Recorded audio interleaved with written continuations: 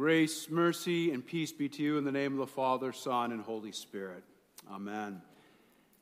Well, does it feel like Christmas yet?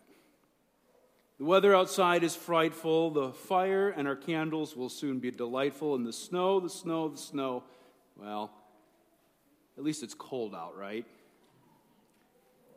When I think about Christmas, the fondest memories I have are often of the candlelight services singing Silent Night with the earthly and heavenly chorus.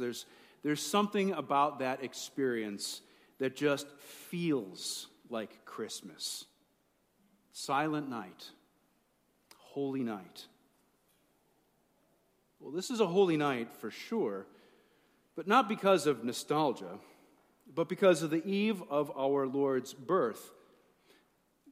But is tonight a silent night? Now, parents with kids, is it ever a silent night, or really a silent anytime? You know the drill of getting them up, dressed, into the car, out the door, and it's never silent. When you want to get them somewhere on time, it is inevitable that someone will have a meltdown, someone will have a tantrum, and someone will probably just start making random loud noises just because they can. Rarely is it a peaceful day or a silent night. Now, I know that not all of you have kids, but you're probably still longing for some peace and a silent night. The constant stream of bad news, world events, national headlines, they all raise anxiety and fear in your hearts and your minds. The cacophony of constant conflict is like nails on a chalkboard to your soul. What next? Where next? If only there could be a break, a truce, some peace on earth among the nations. In our nation in particular, it's not a silent night, is it? Others of you are sitting here this evening trying to be present in the moment and soak up all the Christmas feelings. But there's another voice in your head that's drowning out the carols and the hymns. It's the chorus of doctors and nurses who are singing a refrain loud and out of tune, listing your maladies, your treatment options, and your odds of survival. The melody of your mortality is the earworm, and it hasn't been a peaceful week, let alone a silent night. Tonight, the sanctuary is filled with the sound of Christmas greetings by friends and familiar faces, but after the service, as you get into your car and you drive home, the silence is deafening. Instead of hearing the voice that you long for, the voice of maybe an estranged relative or a friend that you long to be reconciled with, the voice of a loved one who is at rest in the Lord, or even the chaos of children's cries that you haven't been able to care for. You hear instead the idle of the engine and the fan blowing heat into your car. Your heart isn't at peace, and this isn't the silence that you wanted this evening. Well, this evening you all come with your own burdens, your own concerns, your own cares, your own hurts and disappointments, and not to mention your own sin. But you come to this place of all nights because you are hoping for something more. You are looking for someone, anyone, to proclaim good news of great joy for you, and especially for you. Well, then, dear friends in Christ, let me assure you, you're in the right place.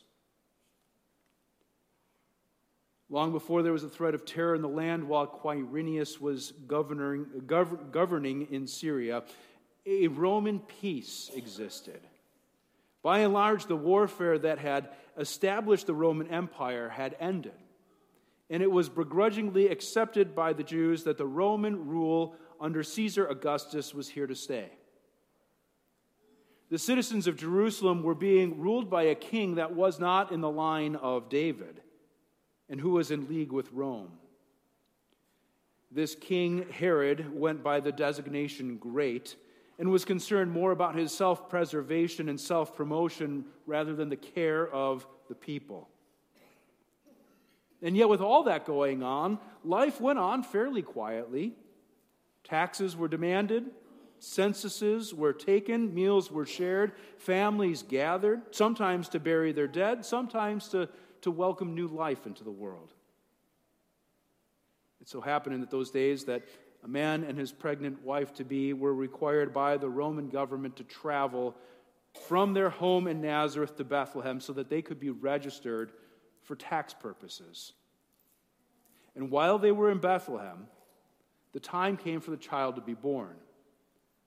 Not in a hospital, not even in a home, but in a stable, probably a stone cave that housed the animals. From the cave came the sounds of the mother's labor mixed with the noise of the animals and the cries of the infant who were wrapped in cloths and laid to rest in a manger from where the animals would eat. It wasn't a peaceful day, and I can assure you it was not a silent night. Not far away there were shepherds who were vigilantly keeping watch for threats to their flock. Their eyes were scanning the horizon, looking for the sights of predators lurking in the shadows, their ears straining over the bleating of sheep to hear the sounds of danger. The shepherds, if anything, were hoping for a peaceful evening and a silent night, but that's not what they got. The darkness of night gave way to the brilliant light of God's glory. Behold, an angel of the Lord. They fell down in fear. Of all the things that they were looking for, this was not what they expected to see that night. And then God's messenger spoke. Fear not, for behold, I bring you good news of great joy that will be for all the people.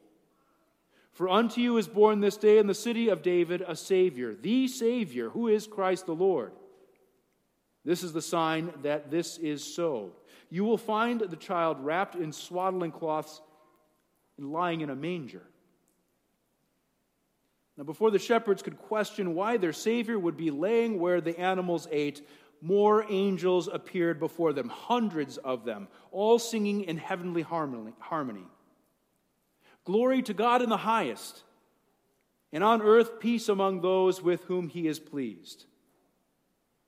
Of all the things that the shepherds expected to hear that night, this was not it. That night on the Judean hillside was anything but silent. The shepherds left their flocks, hurried to Bethlehem, and found it all as the angel had said.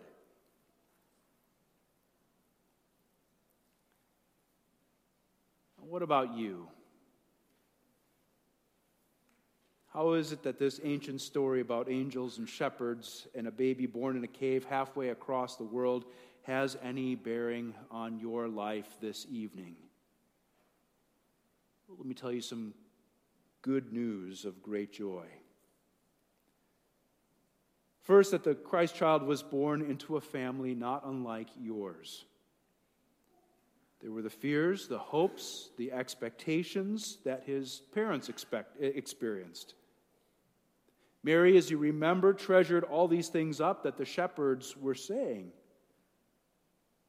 They knew the late nights and the early mornings to feed and change their infant son. They knew what it was like to raise a teenager. They knew the anxiety of losing their child in a crowd and the questions about what would happen to him as they wondered who he was with and what he might be doing. Parents, the good news is that Jesus knows your family. And he understands what it is to be part of a family, all the joys, the fears, the hopes, and the struggles that go along with it. Next, Jesus was born into a world that suffered. There were political upheavals, there was murder and terror. Remember that Herod, the Great One, when he heard that a king was born, ordered the death of every male child 2 years old and under in Bethlehem and in all the surrounding region. At the climax of his ministry, Jesus experienced firsthand the trampling of justice by the government and the harm that came from religious zealots. The good news is that Jesus doesn't just experience suffering. He has come to do something about it. Third, Jesus was born into a world where sickness and death seemed to reign. As a man, the lepers and the lame, the blind and the beggarly sought him out so that he might heal them. He knew the sorrow of death's parting as he wept for a friend or mourned at Joseph's grave. The good news is that Jesus knows sickness and death, pestilence and pandemics, and he was born to do something about it. And finally, Jesus was born into a world that knew the silence of loneliness. Even in the popularity of the later years of his ministry, he was surrounded by people who simply wanted something from him. The disciples, those who were closest to him, denied him and fled from him in his hour of greatest need. The good news is that Jesus knows your loneliness, and he was born to do something about it. Jesus was born into this world of sorrow, sickness, and sin, of loneliness, separation, and silence, not simply to experience it in his life, but to bear its weight on his shoulders and to do something about it. Look, even here at Jesus' birth are foreshadows of how and what he would do. 3 decades after the angels shattered the silence of that night, announcing Jesus' birth, Jesus himself would willingly suffer at the hands of those he came to save. The shouts of "Crucify" would shatter the silence of that Friday afternoon. He would hang naked as the day that he was born in front of his mother and those who came to see the spectacle of a public execution. And he would be wrapped again in cloths and laid in a cave on a stone bed, not among animals, but among the dead. He would enter into the womb of the earth and be buried with the weight of the world's sin still clinging to his cold, lifeless corpse. I'm sure that night of the Sabbath was a silent night. No preaching, no teaching, no miracles or signs, at least not that anyone would desire. No free meals or instant cures, just silence until Sunday morning. When the women go to the tomb to anoint the corpse of Jesus, the angels again break the silence. Why do you seek the living among the dead? He is not here, he has risen. Their hearts were filled with joy and with wonder at this news as the shepherds decades before, and they ran and they told others.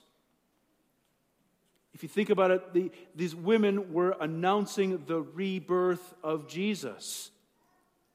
Just as the womb of the virgin would give way to the life of a child, so too did the womb of the earth give way to Christ, the life of all the living. The work of Jesus' salvation had been accomplished. Out of the very place of death, life is given. This is good news of great joy for all. This is good news of great joy for you. And it is nothing to remain silent about. Rejoice in the Lord. Jesus was born for you. Jesus died for you. Jesus rose for you.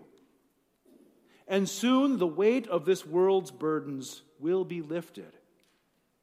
Soon there will be peace on earth. Soon all the nations shall see their Savior. Soon Christ the King will come to raise you up, and you will see him in all his glory. Soon you will see the heavens rend, and you will hear the whole host of heaven singing glory to God in the highest, and your voice will join theirs. Your voice will join them then, because tonight in the sanctuary your voices join theirs in faith. Your voice joins the shepherds in Bethlehem on that dark Christmas Eve. Your voice joins the women's at the tomb that resurrection morning. The silence of this night has been broken, and in the best way possible. For Christ Jesus has been born to save us from our sin. The manger is now empty, and so is the tomb. And that is good news of great joy worth sharing. Amen. May the peace of God, which surpasses all understanding, guard your hearts and your minds in Christ Jesus, the King who is born to save us from our sin. Amen.